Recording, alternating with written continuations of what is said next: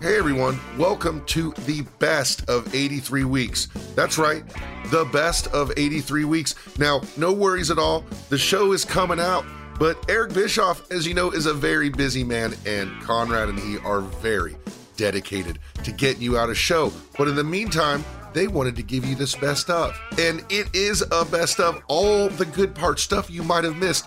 As you know, 83 weeks has got a ton of content, so some stuff might slip by you the first time. I'm Matt Kuhn, and I tried to put together the best, most enjoyable clips for you, like this one. From Hog Wild 1996, Eric waxes poetic about hitting the open road with Sting and the Steiner brothers, and also tries to explain why the Sturgis crowd is chanting USA in a Psychosis versus Rey Mysterio match. Let's talk a little bit about Bobby Heenan. It feels like a bit of a sore subject and one people don't really want to talk about, but a lot of people contend that Bobby Heenan was drunk during this show. You watched it recently. What'd you think? I didn't, you know what? If he was, I didn't detect it, and I wouldn't have been surprised if he was.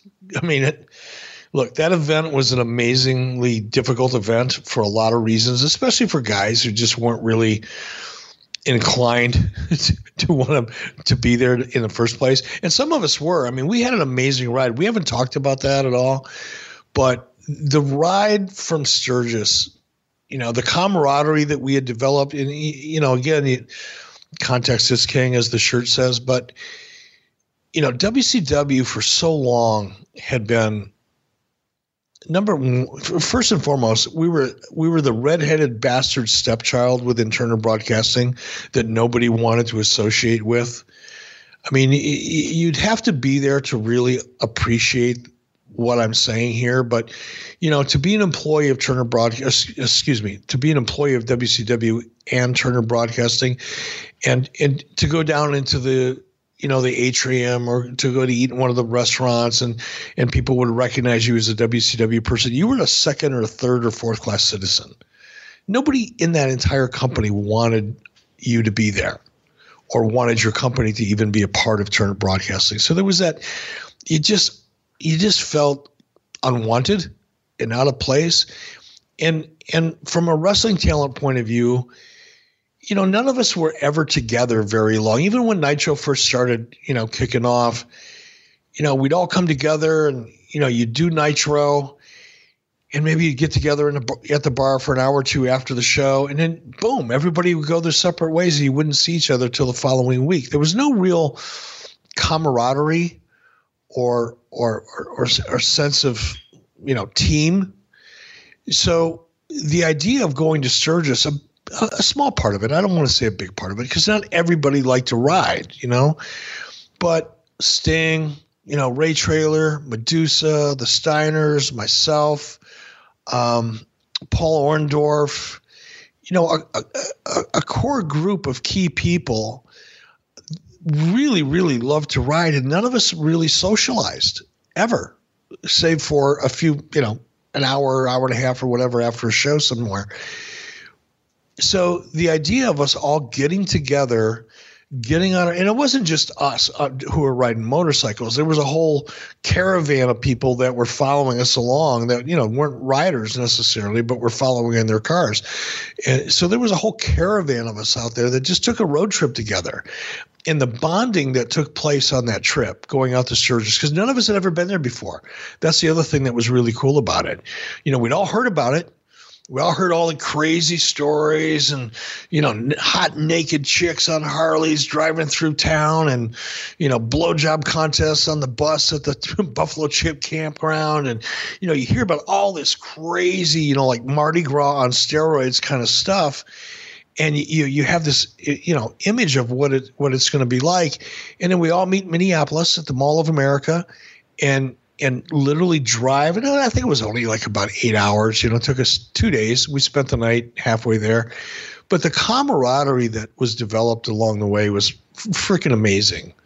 You know, and this was before the internet, before, you know, over the top type of networks and things like that. But we documented so much of it.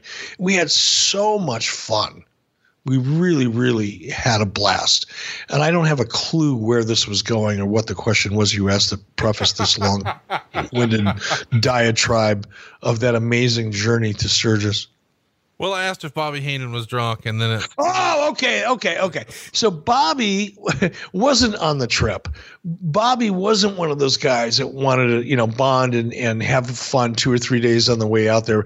Bobby got there, and he was looking for a 4-star hotel with a really, really cool bar that served great martinis. And you ain't going to find that shit in Sturgis. Sturgis is a down and dirty. If you go to Sturgis, well, right now, Sturgis is just about, they're gearing up for it right now. But if you go to Sturgis 2 weeks after Sturgis, it's a fucking ghost town. There's nothing there. Like, it's a town of about 8,000 people, 360 days a year. For 5 days a year, there's about 300,000 people there, and it's crazy. But the rest of the time, there ain't shit there. I mean, you might find a nice Days Inn or a Holiday Inn Suites or something like that. But Bobby was used to, a nice Hyatt, with a great seafood bar. And it didn't have it. So for a guy like Bobby, who was used to kind of the finer things in life, to be stuck in Sturgis where it's hot, fucking noisy, you're hearing Harleys, from 5:30 in the morning till 2 in the morning, you're hearing nothing but 250,000 motherfucking Harleys making more noise than you can imagine. You can't sleep. You can't relax. You can't find a place to sit down that's quiet and clean. It's just a little gritty. And I think it got to Bobby, to be honest. Let me ask you, did you ever hear of Bobby being drunk during this show, or did you ever have to have a talk with Bobby about his drinking during shows? Maybe no, I didn't. I heard about it after the fact. It was brought to me, but it was a different time, and I knew Bobby would have a cocktail or two before the show. So did Gene. It never got in the way of work. So it wasn't an issue for me. It was a different time. The mid 90s were different than 2018. If it was today, it would be a much different situation. But back then, if it didn't interfere with your work, have a cocktail or two. I don't really give a shit. So let's talk about Tony Schiavone, because Tony Schiavone and his attire here was fucking hideous. It was fucking hideous. I watched this. I'm going to go off on this for a second. Now, I love Tony. I haven't talked to Tony. I tried to call him the other day. He didn't call me back. He's being a little bitch or something. I don't know. But I still love him no matter what. But I looked at that. I'm looking at Dusty Rhodes in his cutoff jeans. My goodness. And he's wearing cowboy boots and cutoff jeans. Who the fuck wears cowboy boots and cutoff jeans? Dusty Rhodes. And a leather hat.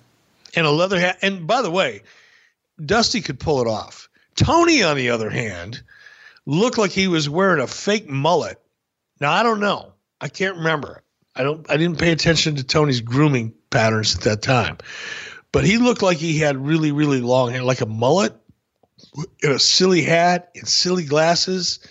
And he's wearing a little WCW jean vest, with a WCW logo on it. And he just looks silly as fuck. A fake tattoo. And a fake tattoo. Who wears fake tattoos? Come on. So here's my question. Who dressed him here? He did. My goodness. Probably Annette. I bet you Annette. Because he and Annette were friends. I bet you Annette dressed him. What about Mean Gene? What'd you think of Mean Gene's look? He looked like if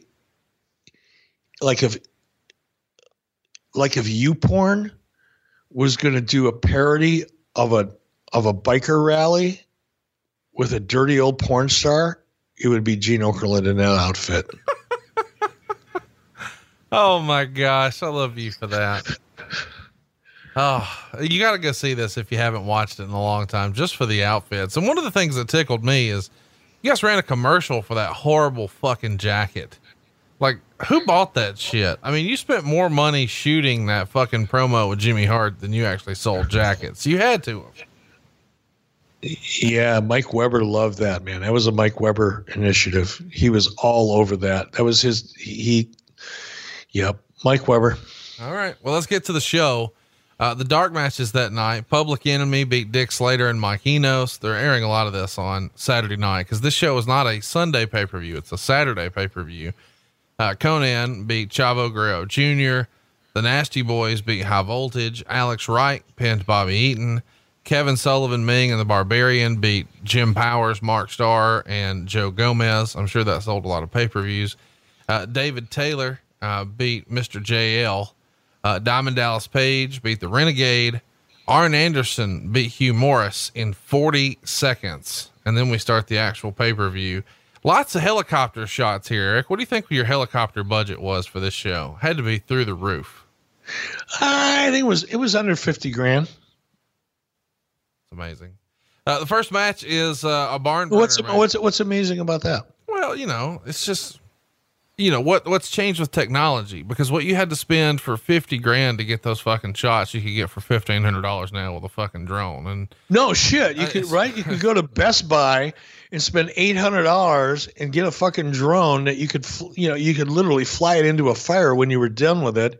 And you're right. It was amazing, but back then you had to do it with a helicopter. No, I'm not arguing that. I'm just saying it's amazing, that something we could buy fucking 40 drones for that. And it looked great, but there wasn't a thing. But what was a thing, and thank you for this. I know I beat your ass up a lot here on the show, but this pay-per-view starts with Rey Mysterio Jr., and as you guys like to call him, Ultimate Dragon. They go 11 minutes and 35 seconds. The fans are chanting USA, which I guess makes perfect sense here in Sturgis. But they'd been drinking since 8:00 in the morning. You got to forgive them. 3 3/4 stars. Mike Tenay was on commentary here. I really like this match, but I love these guys. And what a hot way to start the show. What'd you think when you watched it back for the first time in over 20 years? First off, hats off to Mike Tenay. This was when Mike Tenay was at his absolute best. Yep. Especially in a 3-man booth like we had. Mike would pick his shots. He knew when to come in with background and history and context, because we all know context is fucking king. And he would slide in and just fill you with the right information at the right time, and slide out and let play-by-play cover and let color cover. He was so good. So good. That's my first impression, going back and having not watched this in 20 some odd years. That was my first impression. Second impression was, Ray, Ultimo Dragon, the Cruiserweight division. Still to this day, when I watch that match, I shake my head. And I know that, the athleticism, since that time, we've seen matches now with just amazing athleticism, and the Kenny Omegas of the world and others like him. I know that technically, athletically, the talent has gotten so much better just across the board. But if you go back and look at this point in time, and you look at that match, and you see the impact that match and matches like it had on the industry overall, I think it speaks volumes to their skill and ability, and to what we did on Nitro to change the way the product was being presented.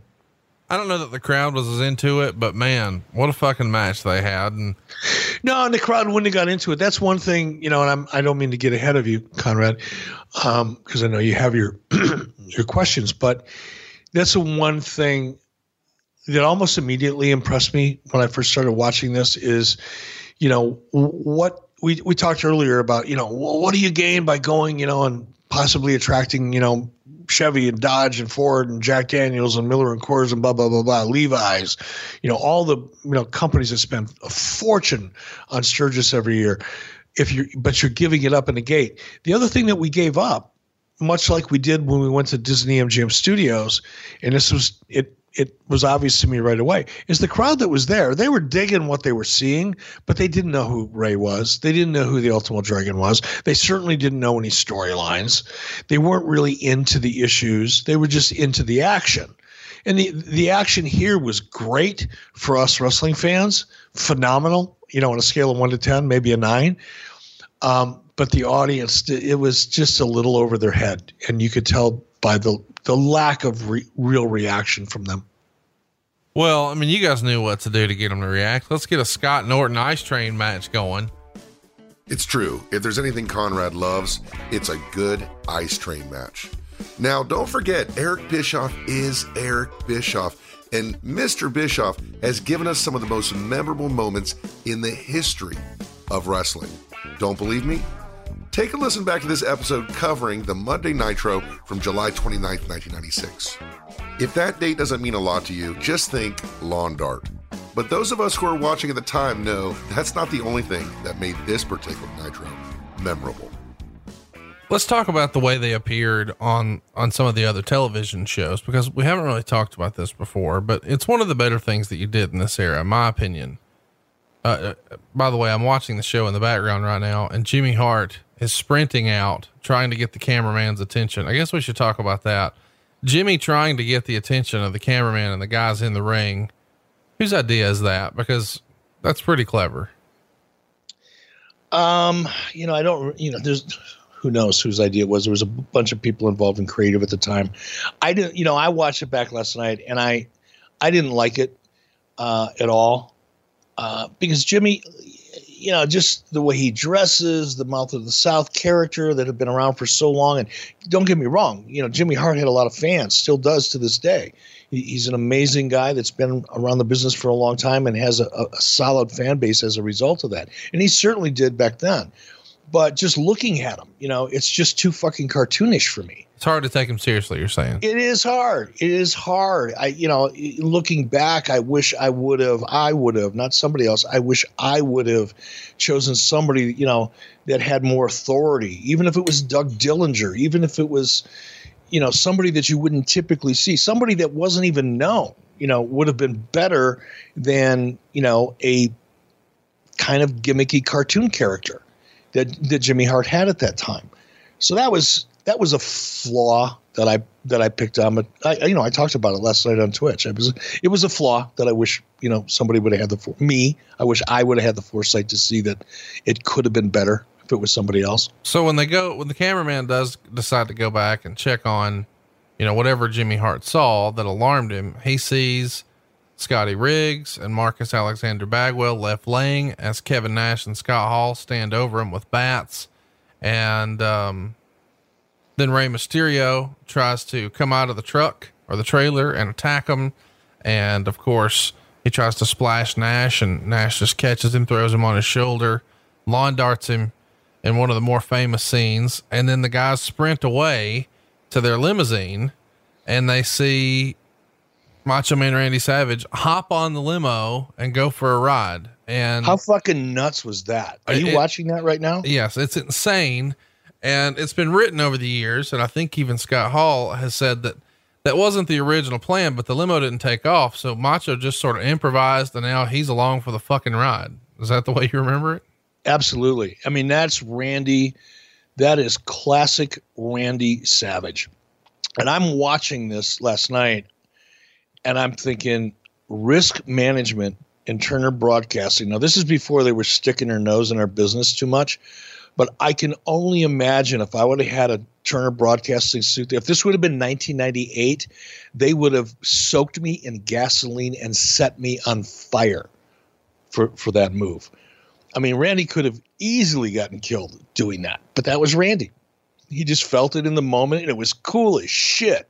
I mean, it wasn't a stunt. There was nobody dressed up like Randy. It wasn't we didn't edit it in such a way that, Randy jumped up there and then we replaced it with a dummy that was dressed just like Randy and shot it from a distance. There was no TV gimmick going on there. That was just live, real shit, improv as it was happening. And it was awesome. I mean, I watched that last night and I was just shaking my head, laughing at how good that was. When we come back from commercial, we see Woman crying over Arn Anderson, who has clearly been attacked. He's holding his arm. He's grimacing. He's in pain. We've got some trainers and EMTs checking on Buff Bagwell's knee. And of course the bat is laying right there. Eddie Guerrero is checking on Rey Mysterio. This is a phenomenal scene, and it shows, just how hot this angle is going to get. And they're even saying, hey, we need to get an ambulance, and a fucking fire truck pulls into the scene. It's just sheer chaos and pandemonium backstage. Is this scene a Kevin Sullivan booking decision? Because we've heard for years that Kevin Sullivan was the king of quote unquote booking heat. Does this have his fingerprints on it? No. This was more Craig Leathers, myself. Kevin was certainly a part of it. I don't mean to dismiss Kevin's contributions here. But this, the NWO stuff was probably more mine than anybody's, the good stuff and the bad towards the end. But early on, this was my baby. This was my baby when we, the month before or whenever it was, or the couple of weeks before when we launched it, the overall idea of it, getting Hulk to turn heel was, I'm not trying to put myself over, but just to put it in context, because we know fucking context is king, baby. This one was the one that I oversaw. Now, in terms of laying this scene out and breaking it down, I would probably tip my hat more to Craig Leathers and David Crockett in terms of the way this thing was executed than I would for myself or Kevin Sullivan. I think we told him what we wanted. I knew what I wanted the scene to look like, but in terms of how well it was executed, that was really Craig Leathers, Neil Pruitt, David Crockett. It's quite the scene, man. And there's been lots of rumor and innuendo over the years that this caused such a panic on site that people were legitimately calling 911. Is that true? What can you tell us about how people reacted to this on site? It is true. And it was, something that I didn't think about. I mean, it's not like I was sleeping at the wheel or too busy or whatever. It's just, I never would have anticipated that you could do something on a wrestling show that was so believable that people sitting at home would call the cops in the local market. But that's exactly what happened. And now we knew, we had ambulances standing by. We had certain things David Crockett had arranged. And David had a great staff of other people too. It wasn't just David Crockett. It was a team effort. But they had, we had ambulances standing by. We had paramedics that we wanted to use. And they were all real paramedics too, by the way. These weren't actors dressed up as paramedics and gimmick, ambulances like we see so often nowadays. But so all that we knew was going to come in. We paid for it. we signed the contracts and paid for it. But we also had cops showing up that were not part of the scheduled, paramedic team. And we got word right away from Disney management, police are on their way. And I'm thinking, what do you mean the police are on their way? The fuck are they on their way for?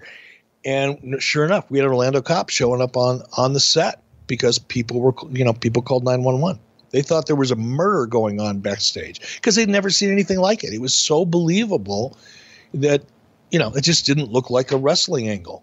And even to sell the realism, they unmask Rey Mysterio and he covers his face with his hands, but that really gets over the seriousness of the situation. And to see ambulances on TV on a wrestling show are not that common, especially in this era. I mean, and I'm sorry, I didn't mean to interrupt you. No, go ahead. I was going to say, it was everything. You didn't see ambulances. You didn't see this type. Nobody had ever seen this type of scene in wrestling before. It had never been done before. You may have seen something kind of in a way similar, but not executed like this and produced as well. The thing though that I thought made it, and sure, tearing off the mask, and Tony pointed it out. Not only did they take off Rey's mask, because in a real situation, if his skull was cracked, they're not going to be able to treat it with a mask on, right? And it was a little detail that made it really believable. And there was a lot of those little details that made this work. But I think the one big detail that I was, again, looking back at it, Chris Benoit, Arn Anderson, Miss Elizabeth crying, woman, everybody broke character and they were so into the moment and they made it believable. They didn't have some 22-year-old jackoff writing a script saying, okay, this is what, some guy that's never been laid, never been in a fight, and all of a sudden is, a writer for a wrestling show, which is usually the case nowadays. They knew what the scene was going to be. They knew what the message was that we wanted to try to create, but they improv'd it. They had they relied on their talent and their instincts to make it believable. And because the scene was so believable, it allowed them to really get into the character. And I mean, they literally became actors and actresses in this scene, like legitimately good ones. And across the board. I mean, a little detail. When Sting got into the ambulance with Randy Savage, where moments before they were beating the dog shit out of each other in the ring. I think it was Randy that was in the ambulance. It might have been somebody else. But whoever Sting was working with in the ring, maybe it was Lex, whoever he was working with in the ring, he actually jumped in the ambulance to go to the hospital with him. Completely broke character, threw kayfabe out the fucking window. I mean, it was a very believable moment. And I think the performances of the talent probably, as much as, you know, the rest of it all mattered in a great deal, I think the performances of almost everybody in all of those scenes were off the charts great. Do you think that from a fear of someone clicking back and forth when there's such a long stretch here during the aftermath, are you worried that people might be changing the channel? No, because it was so believable. It was something that had never been seen before. Everybody was sucked into it. The quality of the scene was so good. The performances were so great. The story was so powerful. The thought of people clicking back and forth never crossed my mind. Eric had every reason to believe that, because for those of us who were watching at the time, none of us were thinking about changing the channel. As opposed to 1999, when lots of us were changing the channel. From the 83 Weeks episode covering the Nitro from August 9th, 1999, Eric talks about Hulk Hogan uncharacteristically shooting brother on an episode of WCW Live, and also talks about an injury that might have ended the career of a less manly man. Let's talk about Hulk Hogan. He makes an appearance on WCW Live, and that's, of course, something that's happening on the website for you guys. And he's really talking about stuff that you wouldn't imagine. He makes reference to the fact that a WWE executive once made a pass on him at a road trip. And he thought that, Paul White was going to be the guy he was going to pass the torch to, but he didn't think. Wait a minute. A WCW executive made a pass at Hulk Hogan? I thought I said WWF. Oh, maybe you did. And I misunderstood you. I was going to say, I need to know who that is. If it's a WCW executive, I need to know who that is. He details smoking marijuana with Jesse Ventura, who's in office at this time. He talks about the fact that the Big Show, who's now with the WWF, doesn't have the work ethic for him to pass the torch to him. So it's going to be Sting or Goldberg. He says that Master P was a flop, and even his kids and their friends knew that Master P wasn't any good. He talked about the fact that WCW needs more clean finishes and no more mystery theater, and that Rodman had been doing too much partying, so he didn't really have high hopes for him this time. Says he was okay the first time, but not the second time. I mean, it's sort of uncharacteristic for Hulk Hogan to just speak so freely here. What'd you make of his WCW Live appearance, or did you even care? No, I did care, and it was out of character for Hulk. And I think, you know, this is like early internet, you know, and this was another, not to go off on a tangent, but this was another thing about 1999 that just drove me absolutely batshit. If you go back and look, I mean, cause I was hearing it from people that I knew that worked in WWE.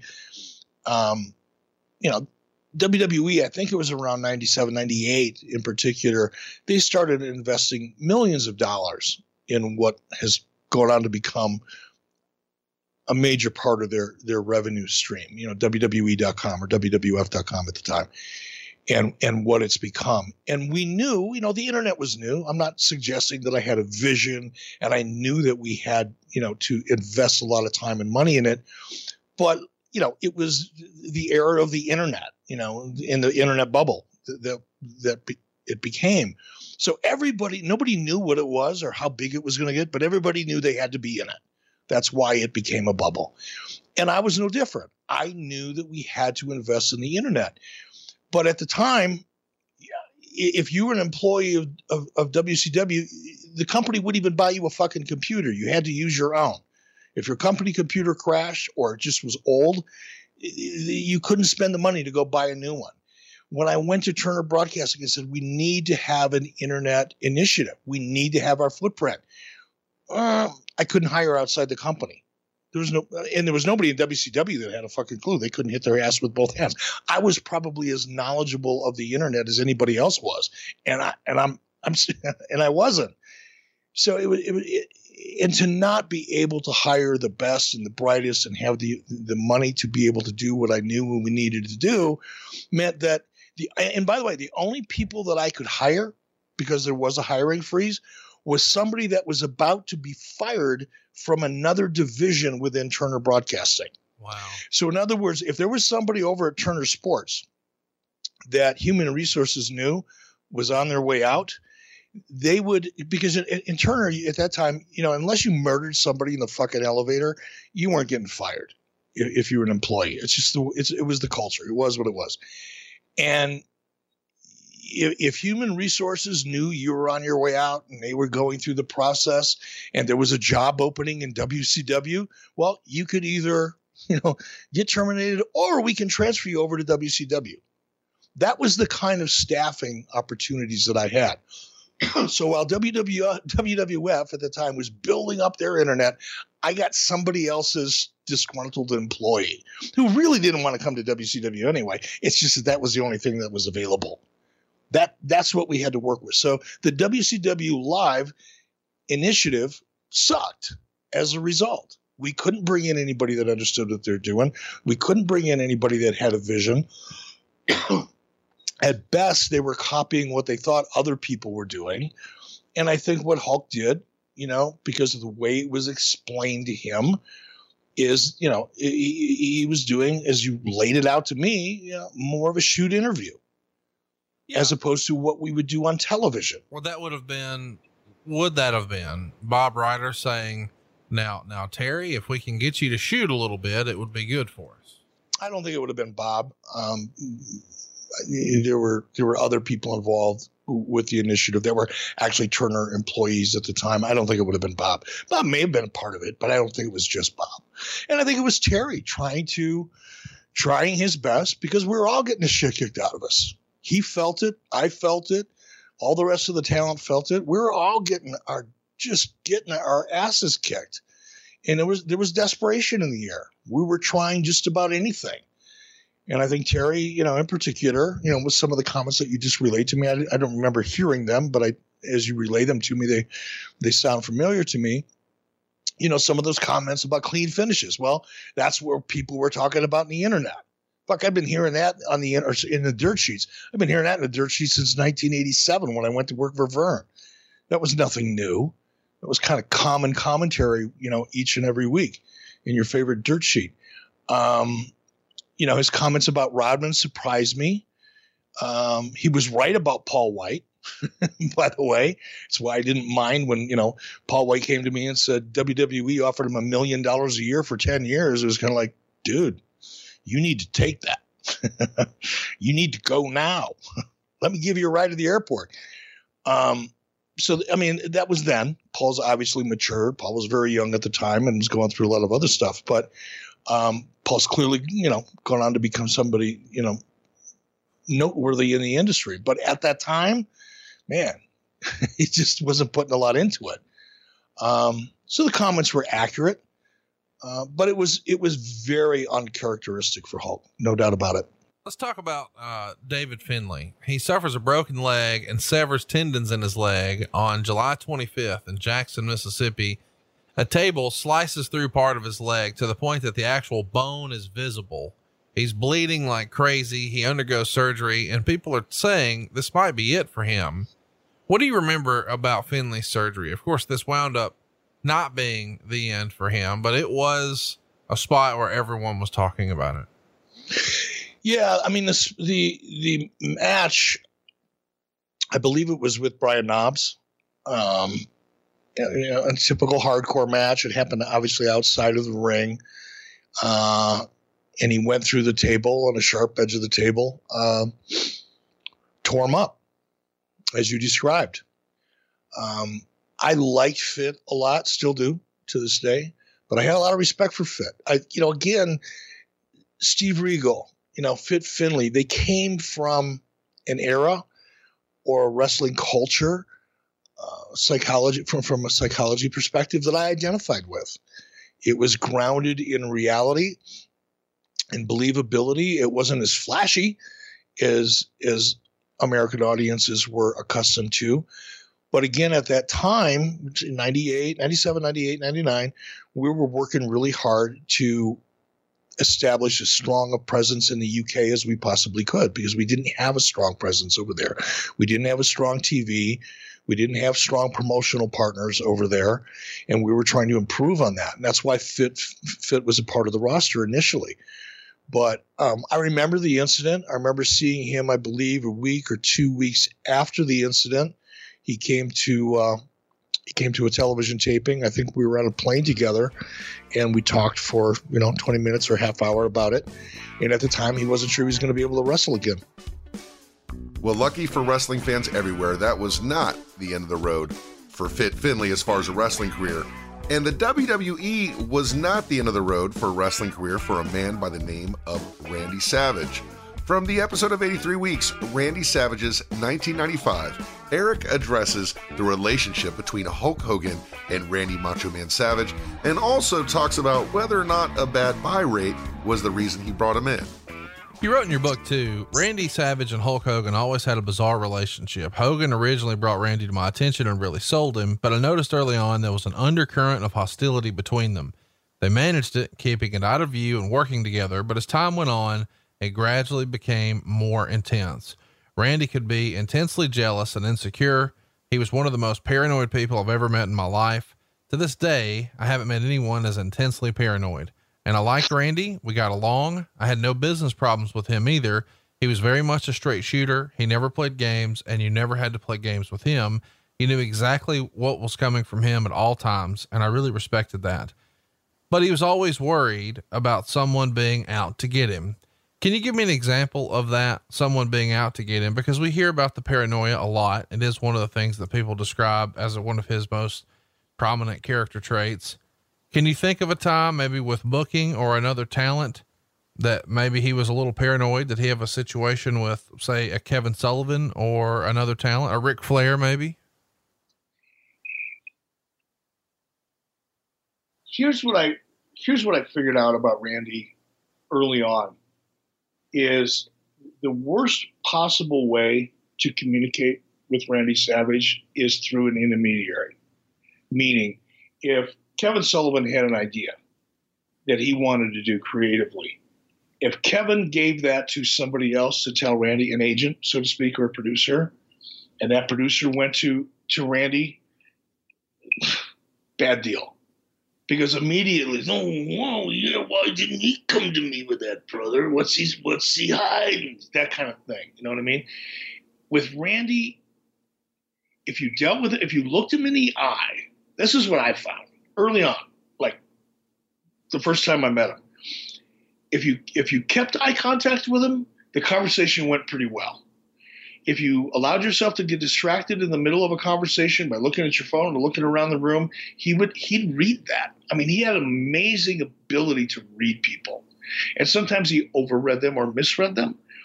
And what would happen with Randy, creatively speaking, what was the catalyst for that, paranoia or get him second guessing and third guessing, is when people didn't deal with him directly, myself included. And I learned, early on, I learned the hard way or the fast way. Just if I needed something from Randy or if I believed in something I wanted to do, just look him in the eye, maintain eye contact. Don't blink. Just keep looking at him as you're talking through it, and it'll be fine. But some people didn't find that as easily with Randy. And I think sometimes Kevin Sullivan probably had issues with him. And look, a lot of people had issues with Ric Flair. Ric Flair we've talked about this before, and Rick, better than I do at this point. Rick has always loved to be loved by everybody. Rick didn't want to heat with anybody. And sometimes Rick would put himself in a position while he's avoiding heat and not wanting to be put in a bad situation with people that were his peers, which I completely understand. It's why putting a guy like Ric Flair or Kevin Nash, who's, a major talent and a booker, is such a fucking horrible idea. But, that also creates a little distrust because sometimes you're not as honest with someone like Randy as you should be about something you want him to do. And the minute he sensed even just a fragment of, doubt or indecisiveness in the way you're presenting something, he would seize upon that and think you're trying to pull something over his eyes. That's why I think, Randy and Diamond Dallas Page, which when I first heard these guys say they wanted to work together, and I heard, them lay out their vision for what they were going to do, I went, well, this is never going to fucking work. Randy's going to shoot Page. He'll just put a bullet in his head before this thing ever gets before it ever gets to the ring, because Page had a certain type of personality and Randy had a certain type of personality. What I underestimated and didn't realize is these two guys would just bore holes in each other, staring each other down, working on this thing in a positive way, and they got along fantastically because Page was 100% transparent, and so was Randy. Page didn't know how not to be transparent. He was obnoxiously transparent. He'd tell you shit you didn't want to know. And Randy liked that. And I think that's one of the reasons they work together so well. I guess that's important to mention that when you bring him in, it's coming in on the heels of a Halloween Havoc that was probably a bit of a disappointment. It was Hulk Hogan and Randy Savage. And when the buy rate number comes in, it doesn't exactly meet expectations. How far in advance of the announcement that you guys had worked a deal out with Randy, which would have been early November 94, did you actually start working on it? Because it certainly feels like a lot of the journalists at the time would think that this signing was in reaction to a poor buy rate. No, that's not true. Again, second, third hand, fourth hand information, or at best, and probably what those journalists were writing about is just them sitting in their basement in front of their computer, taking a wild ass guess and just making shit up. It wasn't there was never a reaction to a poor buy rate to suggest, okay. So now you're going to get me fired up. Just all anybody has to do, you could hate my guts. If you're listening to this show and you're a big Dave Meltzer fan and you think all I do is, bury Dave Meltzer, whatever, have it. Believe whatever the fuck you want to believe. I really don't care. It's not going to change my life. But if you want to just kind of make yourself a little smart for a minute and sit back and go, well, wait a minute. The only reason they signed, according to, I'm assuming it was Dave Meltzer, could have been somebody else. The only reason that they signed Randy Savage was because of this piss poor buy rate at Halloween Havoc. Now, if you believe that, or if you wrote that and you believed even a portion of it when you wrote it and published it, you would have to not understand or even be aware of the fact that Randy Savage came with a $750,000 fucking paycheck that he put on the table when he walked in the door. To be clear, it wasn't written that, he even wrote, Dave, the beginnings of the negotiations with Savage preceded the Hogan Flair match, but it does feel like, hey, maybe they knew they needed another money opponent, because I think one of the silly stipulations here, even at Halloween Havoc, was this was a retirement match and Flair lost. So he's going to go away. And of course, that step never stuck, especially in WCW. So of course he's coming back, but I think the thinking is Hogan maybe wanted to go back to what he knew. How much of that do you believe is true, that he drew the best WrestleMania buy rate, in a long time, huge numbers at WrestleMania 5. It exceeded all expectations, and they never really did a singles rematch in the WWF. They did tag matches at SummerSlam and things like that. But as far as them one-on-one, it hadn't been done in a while. And the last time they did it, it was hugely successful. And Hogan is the guy who puts you on the phone with him. So some of that Hogan wants to go back to what he knows makes sense. Does it not? It can, if you wanted to. If you want to buy into that theory, and if you want to ascribe, not you, but if a reader or a listener wants to, buy into the theory that the only reason that we brought Randy in was the reaction, the way this was set up, to a poor pay-per-view, and feeling like we had to have another big money opponent for Hulk Hogan. And that was it. If you want to believe that, you can. And you'll probably find a way to justify it by referring to, Hogan going back to what he knows, because that's partially true. Sure. We all know that. I've talked about that before. Here's the real reason. The real reason is because we saw growth. From the time we signed Hulk Hogan, we were starting to see positive growth. We were shoring up our expenses. We were watching our financials.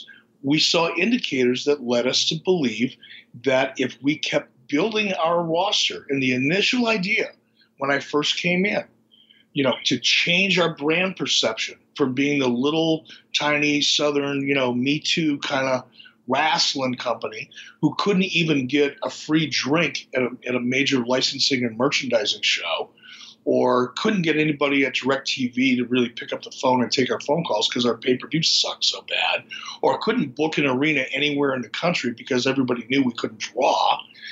The only way we were going to fix those things was by bringing in talent like Hulk Hogan, like Randy Savage. Hulk Hogan worked.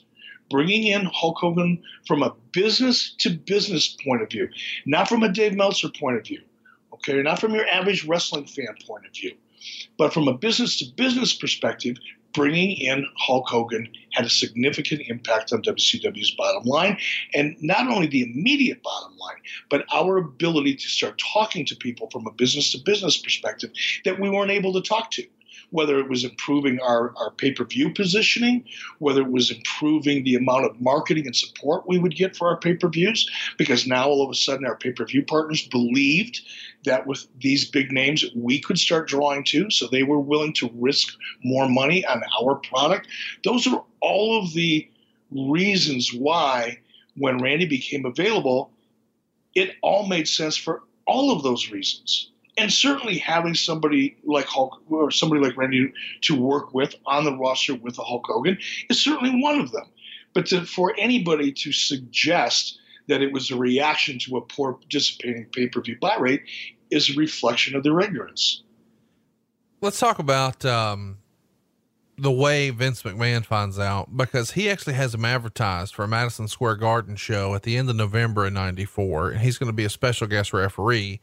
And of course that doesn't happen. And he announces in early November on Raw that they couldn't come to terms. And most everybody listening to this has seen that clip before. And then you guys debut him on WCW Saturday Night with an interview with Mean Gene Okerlund. And I think this was done at Center Stage in Atlanta. And it's done in a way where you're trying to build intrigue and interest as to what's going to happen when he finally sees Hulk Hogan. And he teases in this promo that he's going to be at Starrcade and he wants to see Hulk Hogan, but he's not sure if he's going to slap him or shake his hand. And it feels like this is maybe too late in the game to put him into a match. So that's the next best thing, right? It was, and I watched that interview yesterday on Patreon, did a watch along. And I actually put my iPad on camera. So we literally, with our followers over at Patreon, watched that setup from WCW Saturday Night. And, a couple things that I took away seeing that interview again. One, first and foremost, is that Randy did a phenomenal job building anticipation. It wasn't a match. It was a short window, as you pointed out. But, to come into WCW Saturday Night, he got a tremendous crowd reaction and cut what I think was probably about a 3-minute promo, if not longer, that he completely improv'd, by the way. There was no script. That was the other great thing I loved about Randy. And Gene was spectacular as well, Gene Okerlund. But to go out there for 3 or 4 minutes and talk about, meeting Hulk Hogan, and am I going to shake your hand, brother? I'm going to reach my hand out, or I'm going to slap you in the face and spin your head off your shoulders all the way back to Venice Beach, California. It's a fucking great promo. But it did what it should have done, is create the question. This is one of the things to this day, if I was ever in a position again creatively, and I learned so much especially during the last 3 or 4 years at WCW and, year or two at TNA, about storytelling. And I learned it not so much in WCW, and certainly I didn't learn shit in TNA other than what not to do. But, since about 2003, I have been producing, along with, my former partner, Jason Hervey, we've been producing television series, creating them, not just producing them. We would create the idea on paper, reality, unscripted stuff. And we'd create the idea and we'd sell it and we'd produce it for a variety of television networks, whether it's MTV, VH1, CMT, NBC, Discovery, WGN. We probably created and produced 20 different television series for just about every network out there. And what I really learned doing that and kind of marrying it to what I learned in 30 years of wrestling is the storytelling process. And some of it we stumbled into. The NWO is a perfect example. Some of it, we got lucky. Some of it we didn't get so lucky. But the one thing that to this day I really believe more than anything is if you can get your audience to ask themselves a question. So when you get done with a promo like we saw, long-winded way, I'm going to get right back around to your question. But when you see a promo like Randy cut with Mean Gene on his debut in WCW on WCW Saturday Night, December 3rd, 1994, you can find it on YouTube. You watch that, and then you just ask yourself, what did he accomplish? It's a great promo, a lot of energy, big pop, blah, blah, blah, blah. But what did he really accomplish? What he accomplished is he created doubt. He created anticipation, which is a key element in storytelling. People want to know what's going to happen when. And that's what he did. He could have just as easily come out and said, "Oh, Hogan, I'm going to shake your hand and we'll go from there." That would have killed it. Or he could have come out and said, "Oh, Hogan, I'm going to smack you right in your head." That would have killed it. But what Randy did so effectively, and it's not even a match, is make people go, "Holy shit, I'm going to buy this pay-per-view to see what's going to happen when they meet." Because he created doubt. And I just thought that, and again, it's not like we talked about it for 45 minutes or an hour. We didn't have a staff of 15 little 20-year-old acne-faced, snot-nosed writers trying to figure out how to cut a wrestling promo. I mean, this is just Randy going, "Okay, what are we doing? Okay, we're not going to wrestle. Okay, I'm going to make this good." Boom! That was it. And I thought it was excellent. I encourage everybody to go look at it. It's the way wrestling promos should be cut. Randy Savage arrived in WCW a little bit before the debut of Nitro, and Nitro eventually had to end, as all good things do. From the episode of 83 Weeks on the final Nitro, Eric gives a talent assessment and also admits to something so terrible, so awful, that Conrad can never forgive him. Let me just tell you, I was not a big Palumbo guy. I don't know why. But I thought Sean O'Hare could have been one of the big stars just based on look and size. I was a huge Mike Awesome mark in ECW, and I still feel like Lance Storm is one of those criminally underrated in-ring performers, almost like a more modern day Bobby Eaton. Like he could just have a good match with anybody. He was always in the right place at the right time. And there's so many little things he did that made a lot of sense. What was your take on those three guys and maybe what their upside could have been? Well, I think we'll start out with Sean here. I agree with you 100%.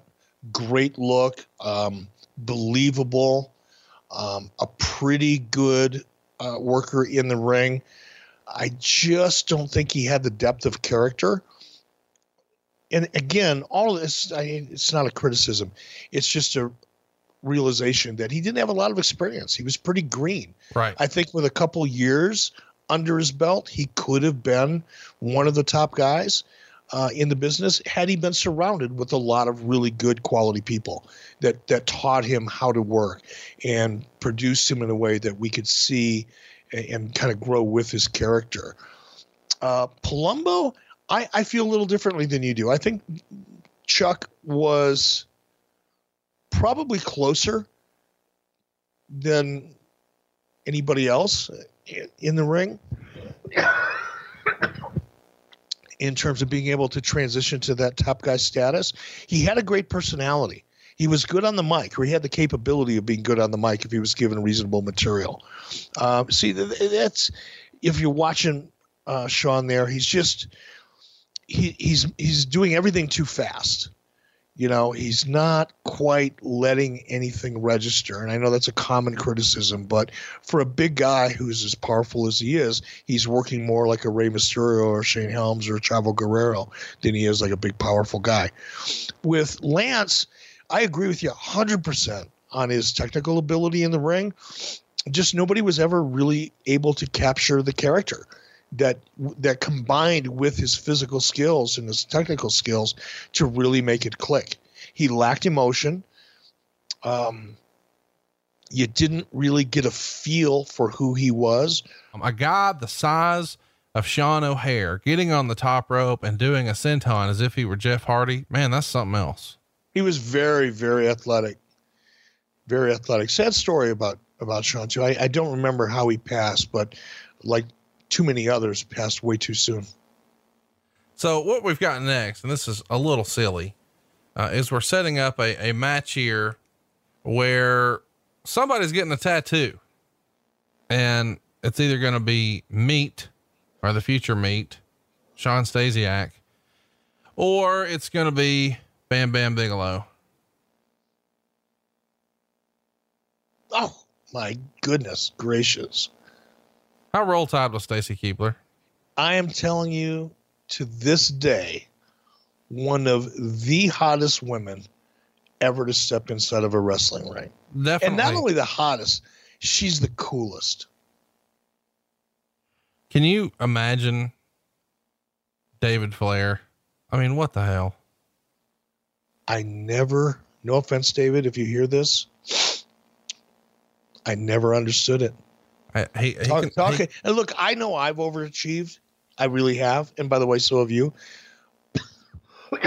But David Flair defined overachievement as it related to Stacy Keibler. When you Google overachiever, I guarantee the first thing that's going to come up is a picture of David Flair. Well, and right beside him is Billy Kidman. Am I right? Oh my God. What? Yes. And for that matter, Diamond Dallas Page. Like if I was going to go start a sales force with 3 wrestlers, let me tell you who I'm picking in order: David Flair, Billy Kidman, and DDP, because those guys are the 3 greatest salesmen. Okay. You're number 4 in the history of wrestling. I mean, and you can just look at Exhibit A, right? Absolutely. It's kind of like Scott Hall tweets often. If you follow him on Twitter, chicks dig wrestlers. I guess so. God, she's hot. You know what? I talked her out of doing Playboy. Did you know that? I fucking Stacey hate you. I'm canceling the show. This is our last episode. I'm done with you. I know. I'm kind of hot at myself at this point. Why? She came to me when I was in WWE and she asked me, she goes, I've got an opportunity to do Playboy. Do you think I should do it? I said, well, what would your mom and dad say? Oh, fuck this. No, well, because that's important. You know, it's easy to get excited about doing something like that in a moment, but then you got to go home. And she said, my dad, you know, he's a blue collar worker. I can't remember what she said he did, but she said he'd be devastated because all the guys at work would, you know, be relentless. I said, well, is that worth it to you? She said, no. It's okay. Let me know what you decide. I'll be curious. So I can buy a copy if you think I'm an idiot. Sorry, man. I don't even, I'm blocking you in my phone. I'm kind of hot at myself, to be honest with you. I have it on pretty good authority that Conrad has still not forgiven Eric for that one. Moving on, from the 83 Weeks episode on Sting's 1996, who came up with the Crow idea? And was Sting on board with his character change? There's lots of discussion about who deserves credit for the Crow Sting, but almost all signs point to Scott Hall. Was it Scott Hall who added the wrinkle of the face paint and patterning it after the Crow, or was it his idea, this entire storyline? Set the record straight on that. No, I remember this very vividly because I was my eyes opened as to what Scott Hall was capable of. and I love Scott Hall. I mean, he's one of the guys that I see on the road that I really look forward to seeing, which I never thought I would say that. But when I see Scott today, I just want to take a minute to put him over, because I think, for a guy to overcome everything that Scott has overcome in his life, particularly the addiction issues that he's had and a lot of the personal problems that have led up to the addiction issues. And when I see him out now doing autograph sessions, taking photographs with fans, I see a guy who's not just doing it to make a buck. And a lot of guys do. And there's nothing wrong with that. I understand that. Scott genuinely enjoys and is grateful for the opportunity to be out there signing autographs and taking pictures with fans. He probably loves the business more today in a healthy way than he ever has. He might have been obsessed with it more before, but I think he enjoys it more, and he loves it. And I'm so happy to see that. Now, in '96, I didn't feel that way about Scott Hall. When he was, when he was either drunk or he was pilled up or whatever he was a jagoff. I mean, he just was not a pleasant person to be around. And working with Scott was a challenge. It was more than a challenge. It was fucking painful, because you never knew what Scott you were going to get. And he was a master at stirring shit up and stirring people up and just keeping everybody around him off balance. And that's not a great scenario with any kind of performer. And Scott he'd find a way to get under people's skin, and he would do it to entertain himself, just to laugh at them, laugh at how they would react. That was Scott 80% of the time.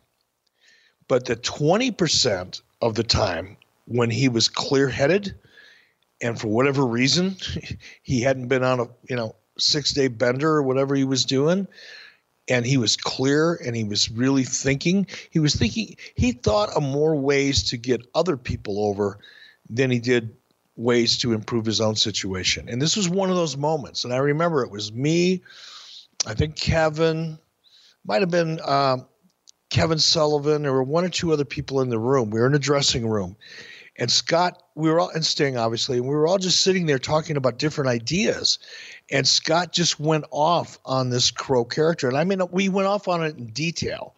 Not only, the scary man and kind of describing the character and how he would show up and, he'd be in the audience, and he was just so devastated because of what happened, what the NWO did to his beloved WCW and the betrayals that he'd seen taking place, and just seeing WCW crumble, and because of his history with the company. All of that was the motivation, as Scott described it, for Sting to be darker than dark. And to sit up there and try to, petrify the NWO and just be that, ominous presence that would show up in the middle of nowhere and do devastating shit. And right down to describing the character. And he referenced the Crow movie, which was popular with Brandon Lee at the time. He referenced the Crow character in that movie as kind of the archetype for Steve. And Steve had seen the movie, so he really understood it, and visually, and he understood the character, because that Crow character, the Crow movie, or the character in the Crow movie, there was a lot of similarities. We, as we like to say in the entertainment business, borrowed from a lot from that movie. So much so that I'm surprised we never got sued, quite frankly. But Steve saw it immediately and took to it. But that is 100%. Nobody will be able to convince me that anybody had anything to do with that idea other than Scott Hall, and eventually Sting, because Sting had to become that character, and he did. He really, really understood it. But Scott Hall painted that picture 100%. I'm glad you brought up the lawsuit thing, because I've always wondered, how are they able to do this? And I sort of thought behind the scenes, you guys had some sort of deal. You're saying, no, that's not the case. You just rolled the fucking dice and never got in trouble. We rolled the dice and never got in trouble. Wow. One of the few times we didn't get sued by somebody. It's amazing, with Turner up your nuts about anything, that they didn't have an issue with that. Apparently whoever was in charge didn't go to the fucking movies, huh? No, but Turner was up our ass over a lot of things that had to do with WWF and doing anything that looked like one of their characters or saying anything bad about the WWF at that time. But I don't think anybody at Turner Broadcasting really saw the connection between what Sting was doing and that movie. Let's talk about, and if they did, they didn't have a concern about it. Let's talk about the actual match. Who would have, I mean, I know you're guessing here, but if you had to guess, who would have helped put this match together? Because it is a pretty iconic deal. You see the fake Sting come out, and just as Meltzer had sort of guessed, you do see the real Sting come out, and he attacks all the bad guys and then says something like, "Do you believe me now?" This happens after they sort of pushed him out of a pre-match interview.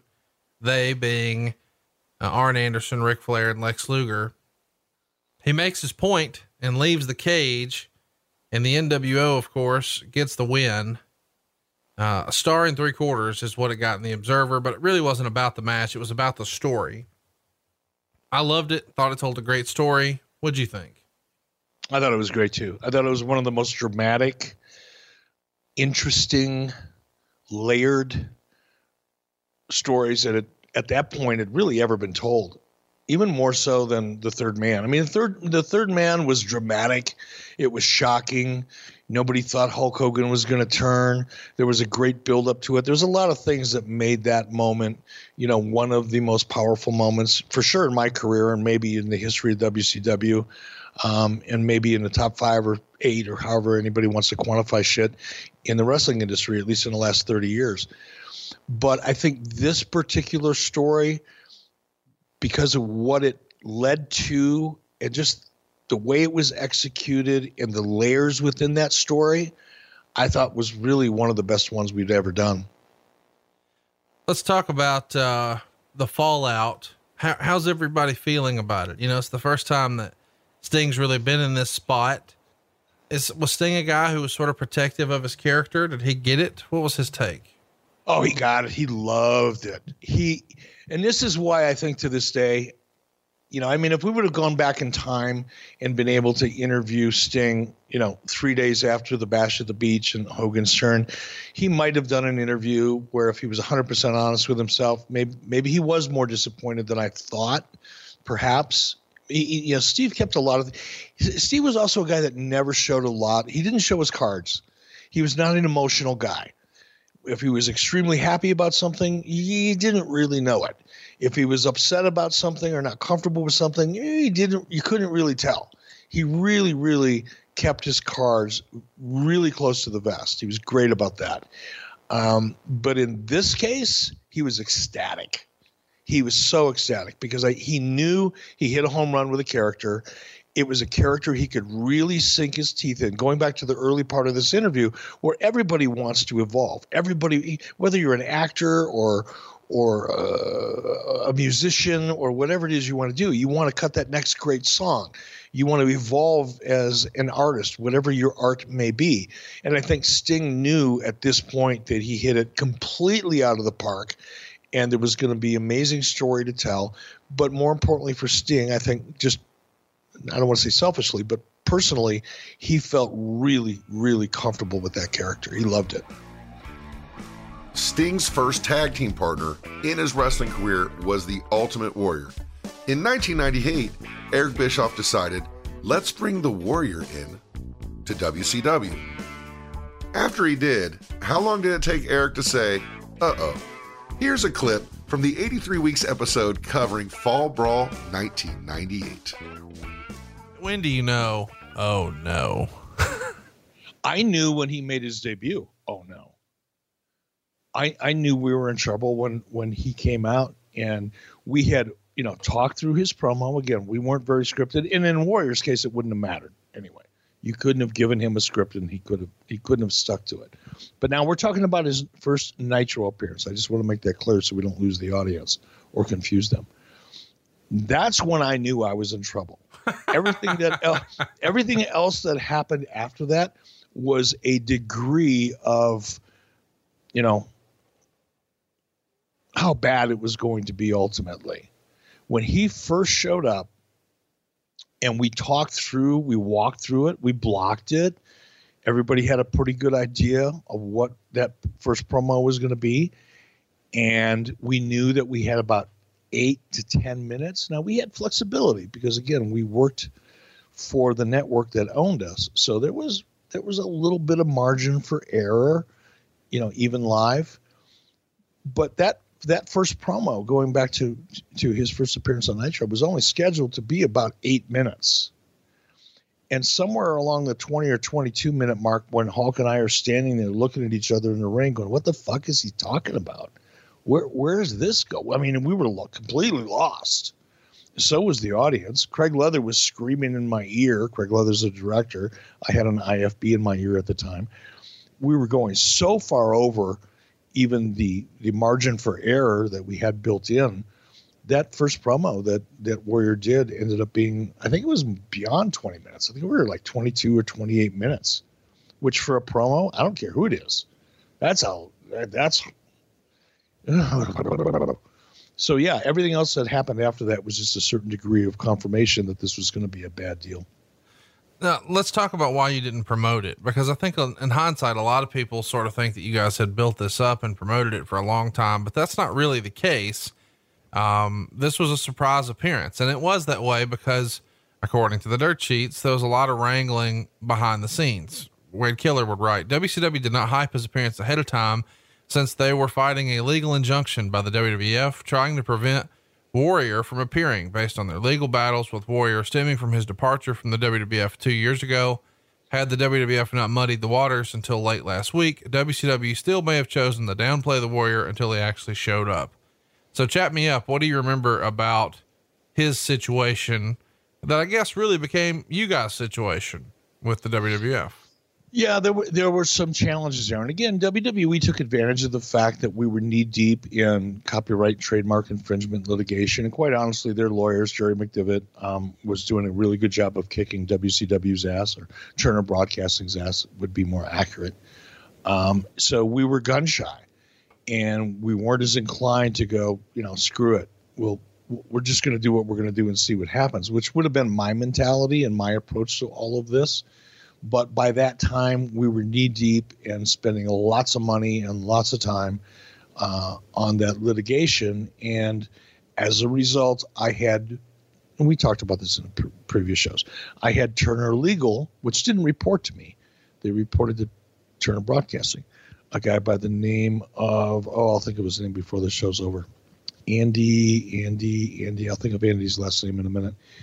But they were, being, as they should have been. I'm not being critical here. Once you get into a lawsuit where there are tens or hundreds of millions of dollars at risk, from a legal perspective, you have to be ultra conservative and careful. And as a result of that, Wade Keller reported correctly and accurately that there was an issue with the Warrior leading up to that particular pay-per-view. I can't help but wonder whose idea was this? As a fan behind the scenes, it feels like this is Hulk Hogan using some influence to bring in an opponent who has a win over him to get the win back. And now that's the negative side, but the realistic side is Hogan had a handful of guys he knew he could quote unquote draw money with. So he sort of relied on what worked before, whether it was a Macho Man or a John Tenta or an Andre the Giant, AKA Big Show. He sort of went with what he was comfortable with, Boss Man, whoever.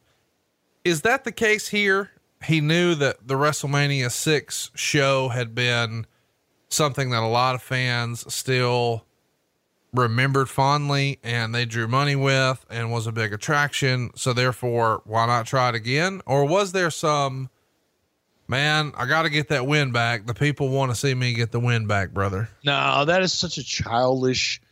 I mean, it's so ignorant and childish when I to hear the thought process or the commentary where dirt sheet writers or fans, not just dirt sheet, but usually it's wrestling fans influenced by dirt sheet writers that felt like, oh, Hogan is so manipulative that, he really needed to get that win back. Do you really think Hulk Hogan gave a fuck? No, about the win. He wanted it was the about money. the money. Yeah. It was always about the money. It was never about winning or losing.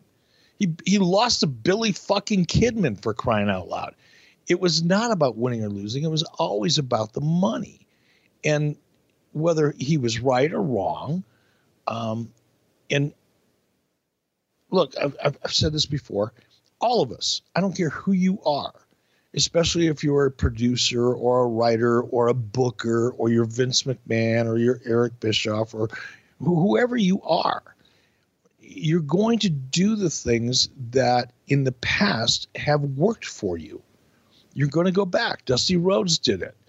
Everybody's done it. I've done it. Vince McMahon does it still. We're going to go back to the things we know that have worked for us. And you find out sometimes they still work and sometimes they don't. You know, the audience evolves, the product evolves, and sometimes you're on the money, sometimes you're not. And this was a case where, to your question specifically, yes, bringing Warrior in was a decision that was influenced in some not small but not major part of Hulk Hogan. You know, Hulk was excited about bringing him in. Make no mistake about it, bringing the Warrior in wasn't about giving Hogan his win back. It was about the money. Now, money was one of many issues that were at the center of the dispute between Eric Bischoff and Ric Flair. From the fascinating and sometimes uncomfortable episode of 83 Weeks, Bischoff versus Flair, Special Investigator Conrad Thompson tries to get to the bottom of the Flair-Bischoff issue. Let's talk about the meeting. And I know you sort of addressed it earlier, but I do want to give some other accounts. Rick would write in his book that you said to all the boys on the April 13th Nitro, look, Ric Flair's a liar and everyone lets him get away with it because he's Ric Flair. Let him be Ric Flair. I'm going to sue him and his family into bankruptcy. And Rick would write, a major executive of a major corporation actually said that about an employee in front of other employees. Not only is Bischoff a prick, they just don't come any dumber. Jericho, who was in attendance at that meeting, says basically the tone of the meeting was that Ric Flair had fucked up bad and now he's going to get blackballed out of the company. And Eric said he was going to make sure that Rick and his family starved. So nobody's really disputing that. It doesn't age well. I don't know what else there is to say about the meeting. Tell us, where you go from here and how you intended to move forward.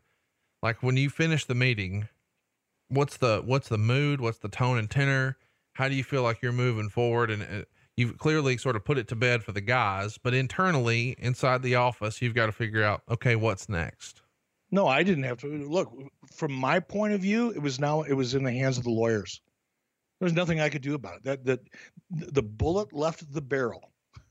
Once Rick decided he was going to draw his line in the sand, once the decision was made internally with Turner Legal and myself that we were going to fight the fight and we were going to take it all the way to the end, there was nothing more for me to do other than try to make chicken salad out of chicken shit from a storyline and try to make it work for me as best I could. But in my mind, it was out of my hands at that point. It was just up to the lawyers. Once the lawyers get a hold of it, they discover that it is in his contract that he was supposed to, if he needed a night off, contact his agent, who would then submit the request in writing with 10 days notice. And Flair says he asked for the date off months ago, but that WCW was disorganized and didn't acknowledge the notice. And you sort of challenged that and said that couldn't have possibly been true because at that point you wouldn't have known that Reed was even qualified for the tournament. Do you remember it getting to that level of, I don't even know how to say this, silliness? Like the idea that we're having this sort of line drawn in the sand and everything's melting down with, the number one wrestling executive in the world at the time, and arguably one of the greatest performers of all time, over a single date. In hindsight, it wasn't a single date. It was multiple days at that point. And it was the issue. The issue was, do you get to decide when and where you want to work? Or do you have to live up to the terms of your agreement? That was the issue. And as you pointed out, there was language, and I'm glad you pointed it out. Thank you very much. There was language in everybody's agreement that addressed what you need to do if you want time off. And Rick could say, well, WCW was disorganized. Well, that's the narrative, and it's largely true, by the way, not disputing it. But even if that were the case, and nobody in WCW offices could hit their ass with both hands, which, by the way, Janie wasn't one of those people. That would have come to Janie Engel, right? She was the number 2 person when it came to talent relations and anything that was critical to television, especially something this high profile. Janie did not miss the boat. Janie was buttoned up.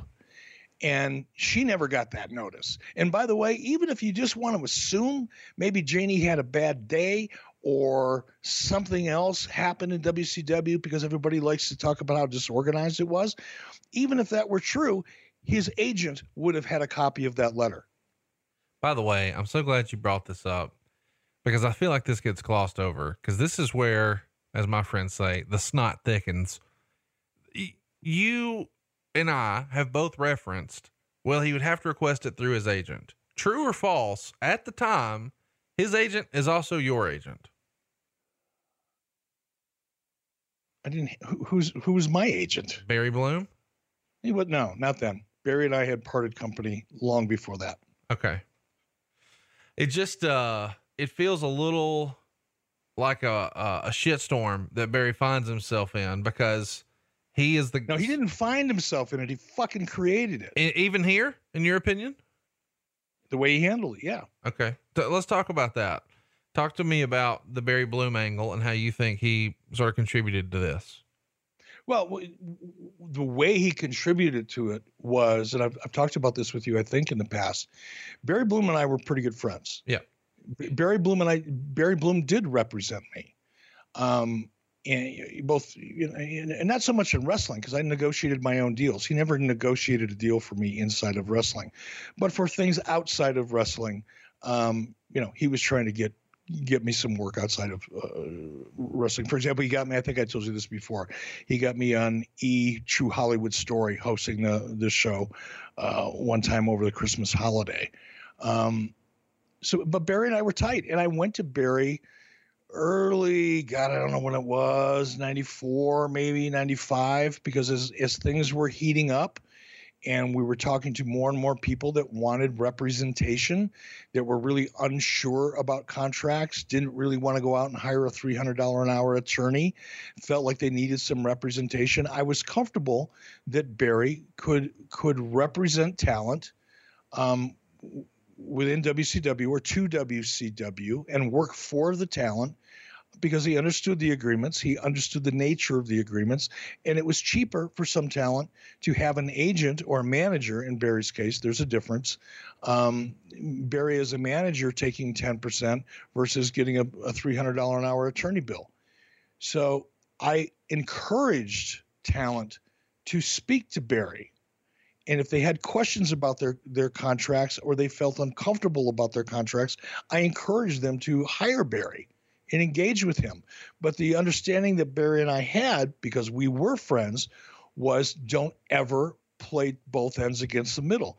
Don't agree for me or enjoy the benefits of me bringing you business and asking you to help people understand their agreements and then turn around and use those opportunities and that information against me down the road with WWF. If I find you playing both ends against the middle, that will be the end of our relationship. And that happened, I think, probably in 96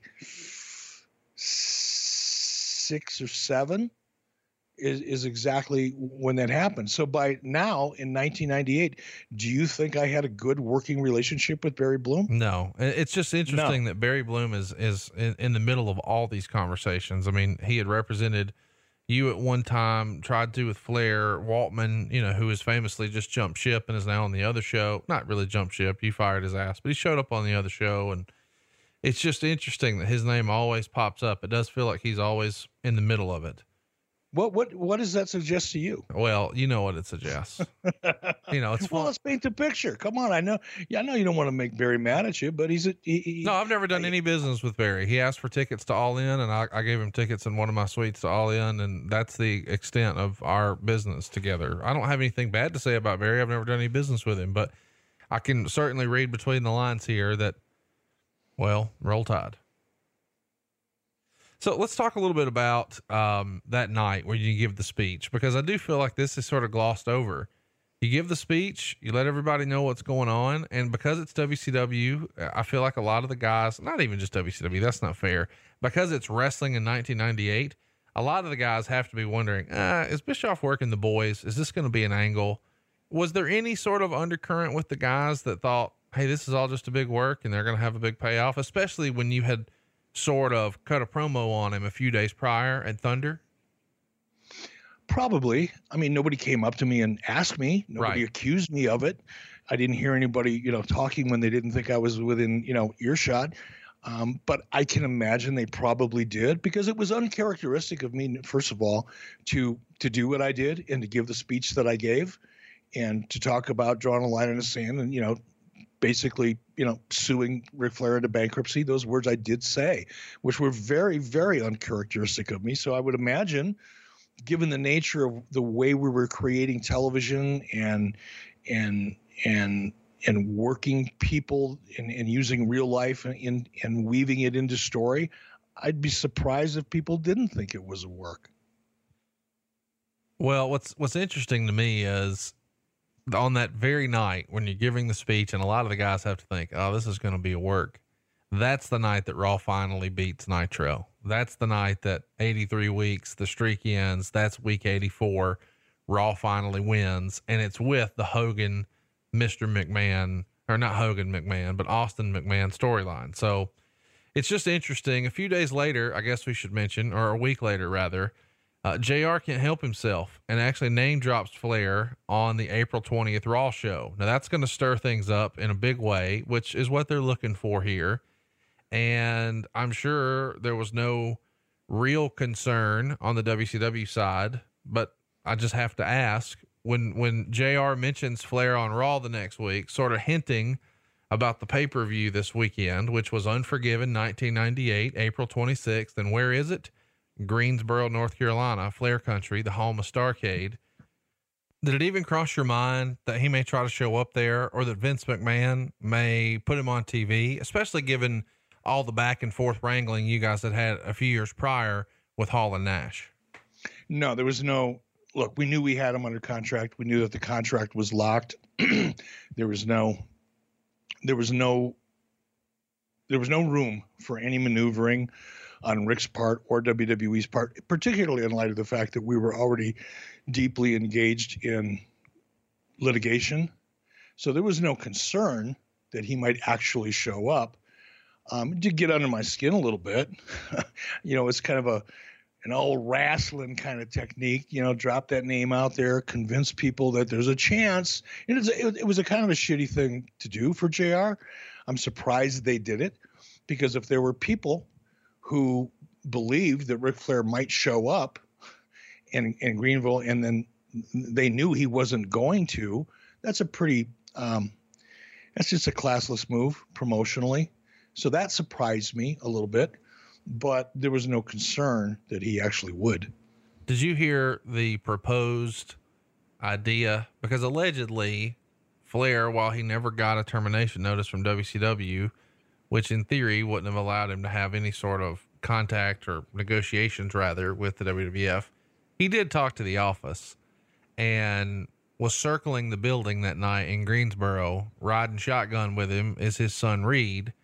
And they had come up with this idea of they could tease that there is a great wrestling champion sitting ringside, and they would come over and, do a little shout out to his son Reed, who just won the championship, which ultimately caused all of this shit with you two. And he would just be casually sitting there in the front row next to his son. Did you ever hear about that? No, no. It's a shame. It would have been good. If that actually happened, what a historic moment that would have been in wrestling history. It might even be as historic as the first WCW Nitro. From the 83 Weeks episode covering the first Nitro, Eric talks about how he really feels about ECW. A couple of guys who apparently didn't think they could trust WCW were Eddie Guerrero and Dean Malenko, because on August 8th, Terry Taylor takes to the hotline and just buries the shit out of those guys and Al Snow, who apparently had all been on his radar and someone he was trying to sign, but for whatever reason, they couldn't work a deal out. But then, of course, as we know, that quickly changes. And it looks like WCW is going to be bringing in Chris Benoit, Dean Malenko, and Eddie Guerrero. But interestingly enough, Sabu. And you've been on record as saying that ECW sucks and you hated ECW and everything about it. Whoa. Hold the phone. I never said it sucked. You're putting words in my mouth. You're going all Dave Meltzer on me here. I've gone on record when I've been challenged about, and when people have asked me in a non-challenging way, why I tried to steal all of their talent. That's bullshit. And I'll call that out, but I never said the product sucked. Why? I've definitely, contextualized their value in terms of a television property, especially in 95, 96, and 97, when only a handful of people watched it in small markets and large in the middle of the night, as an infomercial at 3:00 in the morning. And when people try to compare and they put ECW and its significance of ECW in the context of the Monday Night Wars with WWF at the time and WCW, I'll call bullshit on that. But I've never said the product sucked. I think what Paul Heyman did was amazing. The amount of passion that still exists, not only with former fans, but with some of the talent like Taz and Bully and Tommy Dreamer. There's still a camaraderie there that's lightning in the bottle. You can only capture that once. But on a scale of 1 to 10, if WCW and WWE were, number 9 and number 10 in the Monday Night Wars during this period of time, ECW was a pimple on a hamster's ass in terms of its influence at this time. Well, of course, seeing all these guys leaving, Paul Heyman can't help himself, and he addresses the fans in the ECW arena on August 26th and does like a half an hour speech declaring war on WCW and getting fans to chant ECW and fuck you at Eric Bischoff. No, but that's smart. Now, sure. Again, Paul Heyman did the same thing that later on Vince McMahon did. They're trying to put me out of business. Bischoff is trying to steal all my talent. All the billions of dollars of Ted Turner, blah, blah, blah, blah, blah, blah, fucking blah. None of it was true. Just like, Vince McMahon did the same thing. And it wasn't true. But it was a way for Paul, and I admire him for it. I think it was genius of him. It was a way for Paul to rally his troops, to galvanize, the locker room, to galvanize the audience, to create a loyalty, which was so important. And again, genius on Paul's part. That's why he did it, but it wasn't true. Got to keep going back to that part. It really wasn't true, but unfortunately, and you weren't at the panel I did with R.D. Reynolds. Oh, what a piece of work he was. But there were some, former ECW loyalists, in that crowd, and they just, they react so, violently when you bring out facts, when you talk about the fact that they didn't, ECW was non-existent in the Monday Night Wars because they didn't get network television until 1999. The war was over by the time they got to TNN. And up until that point, nobody really watched him, relatively speaking, contextually. But, man, he did a great job doing that. Hats off to him. But it has nothing to do with the facts or the truth. Talk to me about Vader, because this is around the same time, and I'm sure we'll talk about it in long form, that Vader had his incident with Paul Orndorff, but it was reported that he was supposed to be a big part of these first Nitros and maybe have some sort of involvement at the end of this Hogan match. And that would set up a match for the following week. But after the whole situation in the locker room, there's some disciplinary action, and that's probably the end of Vader. Chat me up. What were the plans before that happened? He was going to be heavily involved. He in fact, he might have been originally planned to be in this match. And I'm going to be careful here because I have a rule about people that aren't around to defend themselves. I don't speak ill of those people in the business who have passed away, whether under any circumstances. I don't do it. All I'll say is Vader was here. He was in Minneapolis. I saw him at the hotel. I talked to him briefly, but I had already made up my mind that he was going to be a part of the roster for much longer. Well, what we do know is that Hogan is going to be a part for a long, long time as he's dropping the big boot here. And you know what that means? Boom! Hogan gets the win. Jimmy Hart's a happy man. He's going to Bostomania, baby. I can't even make my voice go as high as his. I don't understand how a 73-year-old man can still squeak like that. You heard him lately? Oh yeah. He was down here in Huntsville, Alabama, telling fans a few weeks ago all about Jimmy Hart's famous bar and tiki deck right there on the beach at the Mayan Inn. They've got the NFL Sunday ticket. But you can't have glass on the beach. They got cans, but you can come on down and enjoy some of their specials. And as always, they got beans and taters. Before we wrap up this very special Best of 83 Weeks, I'd like to thank you all for joining us. Conrad and Eric will be here soon with a brand new episode. Meanwhile, go ahead if you get a chance and check out my show, Total Engagement with Matt Kuhn. It's a daily podcast with short episodes giving you a daily dose of wrestling every single day. It's available on all your podcast platforms, or you can go to totalengage.net. Total Engagement with me, Matt Kuhn. But before we're done today, we have one more clip. And this clip is from an 83 Weeks episode covering the Nitro, September 25th, 2000. Eric wasn't there, but he has some thoughts, many thoughts, about my old podcast partner, Vince Russo, winning the WCW title. Thanks again for joining us. And ladies and gentlemen, if you're not watching at home, or if you're not watching along whether at home or anywhere else, again, be glad, because now we've got Vince Russo with shoulder pads, whatever that gimmick crap is that football players put under their eyes. He's all padded up, and he's talking like he's a real wrestler. I mean, he's talking himself up. He's living his wet dream. Yeah. Poor Gene Okerlund. It's just, I wish I knew what Gene was thinking at the end of that promo. We've got to get a hold of Mean Gene just to talk about this show, because there's so much fuckery on this one. By the way, that promo that Russo just did, he's got a full Giants football uniform on, shoulder pads, the helmet, the whole deal. And behind him, what they're doing the promo backdrop with is not the Nitro logo or set like you're used to. No. It's the Islanders logo, because he wants everybody at home to know that he's the hometown boy. He's here in Long Island. It's just horrible. It's just horrible. I mean, it's just, okay. Like I said, I'm looking at this and I'm thinking back, okay, you bring up Sold Out, and that's something I'm going to have to live with for the rest of my life, unfortunately, especially if I keep doing this kind of shit. No one is ever going to let me forget it, but I've done a lot of other really stupid stuff, that I look back on, and, I realize now, what I didn't realize then, but I look at this and it's just so obvious that it's not only a bad idea, it's a bad idea for a horrible reason. Sometimes bad ideas just happen because you think they're good ideas and everybody gets in a room and they convince themselves it is.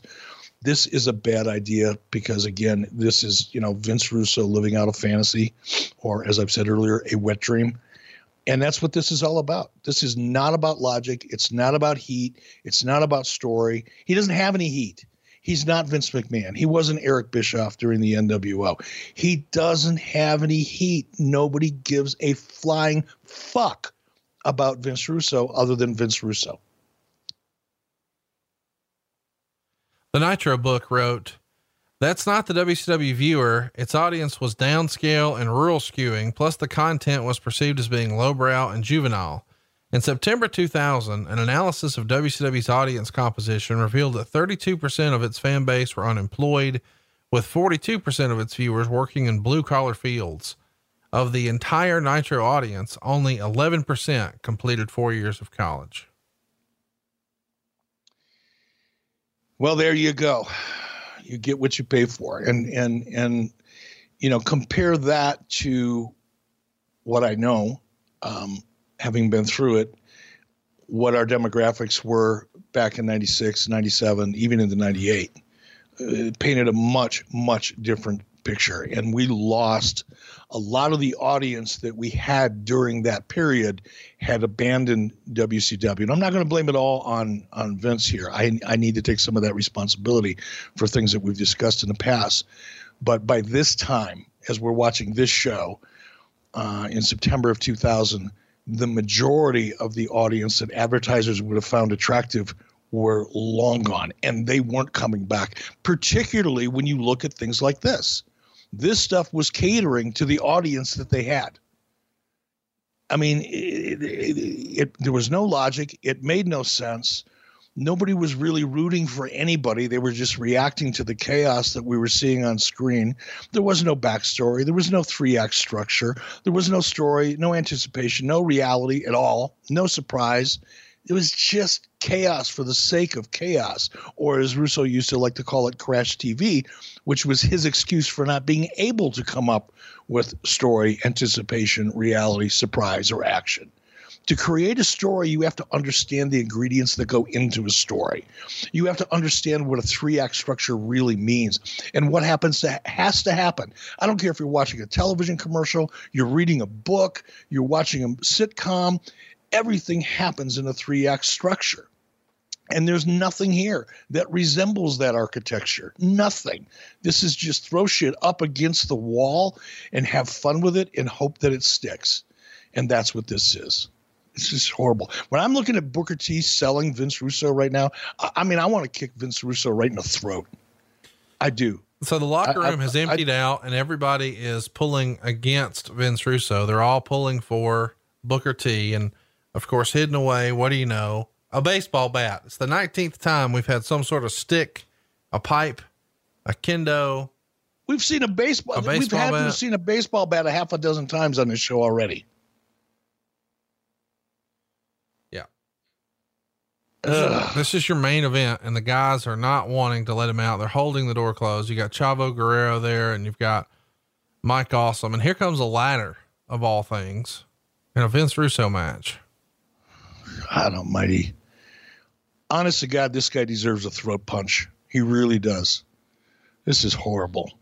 You know, I wonder if Booker T right now is wishing he was at the Nitro Grill having a Booker T bone.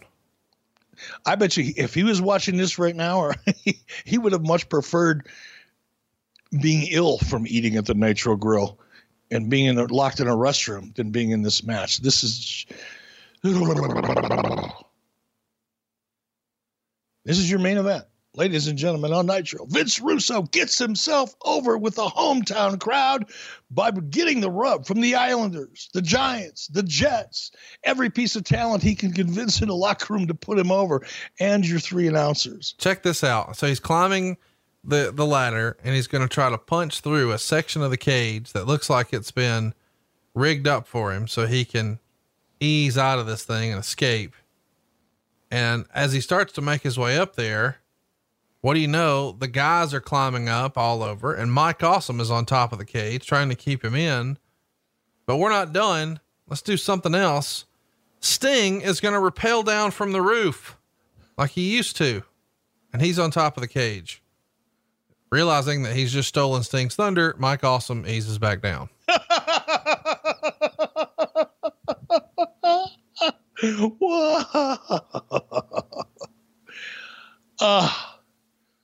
This is comedy. This is pure comedy. Russo has said that he won the title because his style of writing was based on unpredictability. And he said he felt it would draw a rating because he's not a wrestler and it'd be a train wreck. So he felt people would tune in to see it. And he said, if Booker beat him, then what's there to tune in to see next week? But if he won, now they got to ask, where are they going with this? What's he going to say? and he felt like him winning would give people a reason to tune in next week. He says the real question is, how am I going to get killed but still win the match? Because he wasn't going to beat Booker. So how could he win? And that's when Goldberg would come in, and we're going to see that momentarily. And I guess we should mention that Russo says he met earlier in the day with Goldberg and told him he had a concussion and he had been hit in the head twice after that. And he told Bill Goldberg to take care of him. And Goldberg said he would, and he'd put him through the middle of the cage, right between the two barricades. And of course, what happened during the match is Vince said Goldberg dropped him on the back of his head into the barricade. And Russo says that he did it on purpose because Bill always had a huge problem with him and he didn't want to lose a match. And that's what Russo wanted him to do. Of course, Bill has denied ever intentionally hurting Vince Russo. He should have throat punched him. In your opinion, you know, and you didn't do either. Well, you know, we'll talk about it another time, but what's worse, Russo winning the world title or David Arquette winning the world title? Russo. As horrible as the Arquette decision was, there was a reason for it. We're promoting a Warner Brothers movie. Ready to Rumble was coming out. It was a big budget movie. Marketing at Time Warner Brothers wanted it to happen. We wanted the movie to be successful. In our misjudgment, we misjudged just how much the audience would react to it in an adverse way. But at least there was a fucking reason for it. There's no reason for this. There's no logic to this. This is Vince Russo's wet dream. The beginning, the middle, and the end of that. That's as close to Vince Russo is ever going to get to a 3-act structure and a storyline. The beginning and the middle and the end of this main event wet dream. It is, it's just hard to imagine this really happened. It's not if you know him. I mean, if you've ever sat and listened to him try to explain a story, or in his case, justify one, it's not hard. This guy, you know, and he'll use terminology, which, you know, will lead some people who aren't in the business to believe he actually knows what he's talking about, but he doesn't. He really, he never has. It's not that he doesn't now. It's that he never has. Here comes another twist. Go ahead. Another twist. The EMTs are here to check, and they open the gate, and one of the EMTs is Ric Flair in disguise. So Flair is back after having had his head shaved by Vince Russo, and he's looking to extract some revenge, dressing up as an EMT and sneaking into the cage. Because that's what happens in cage matches. So now we've got Booker and Rick helping Russo live out his fantasies.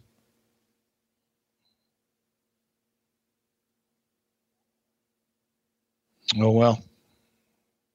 It's unbelievable to me that this is the way. And of course the locker room clears out. Here comes all the Russo cronies, the Natural Born Thrillers. They're here and they're doing battle with MIA and Mike Awesome and everybody.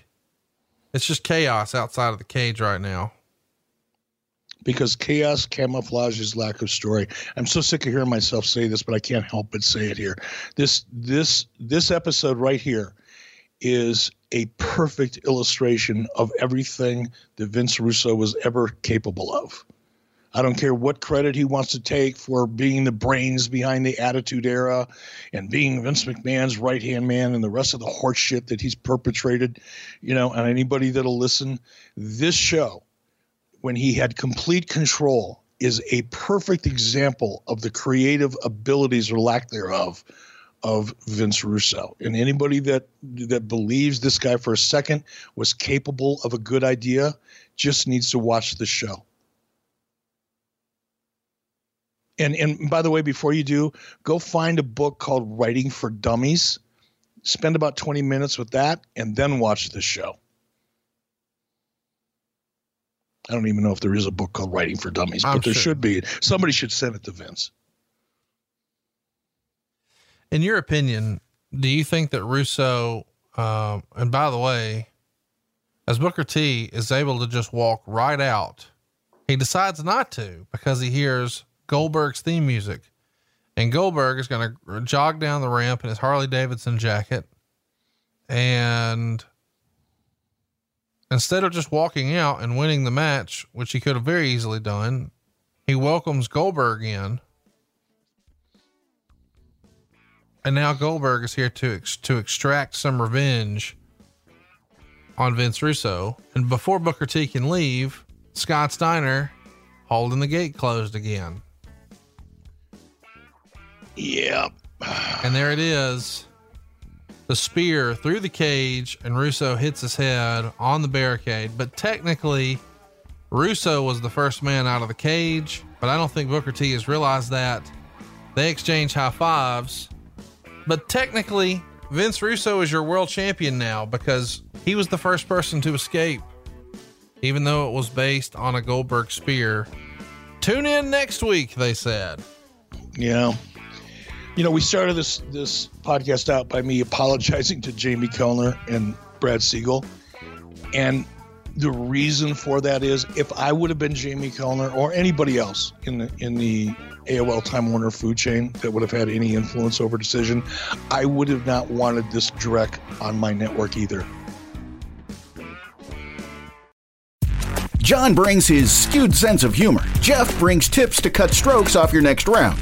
Together, it's those weekend golf guys. They'll pay a lot of money to PXG and Titleist and Callaway and on and on and on, right? How many yards do you think you're going to pick up with that extra driver? I think I can get an extra 5 to 10. What if I give you 15 to 20? You pay me more. Jeff Smith teaches on the sliding scale. Those Weekend Golf Guys, the podcast, part of the Believe Network. Just search BLEAV on YouTube or wherever you listen.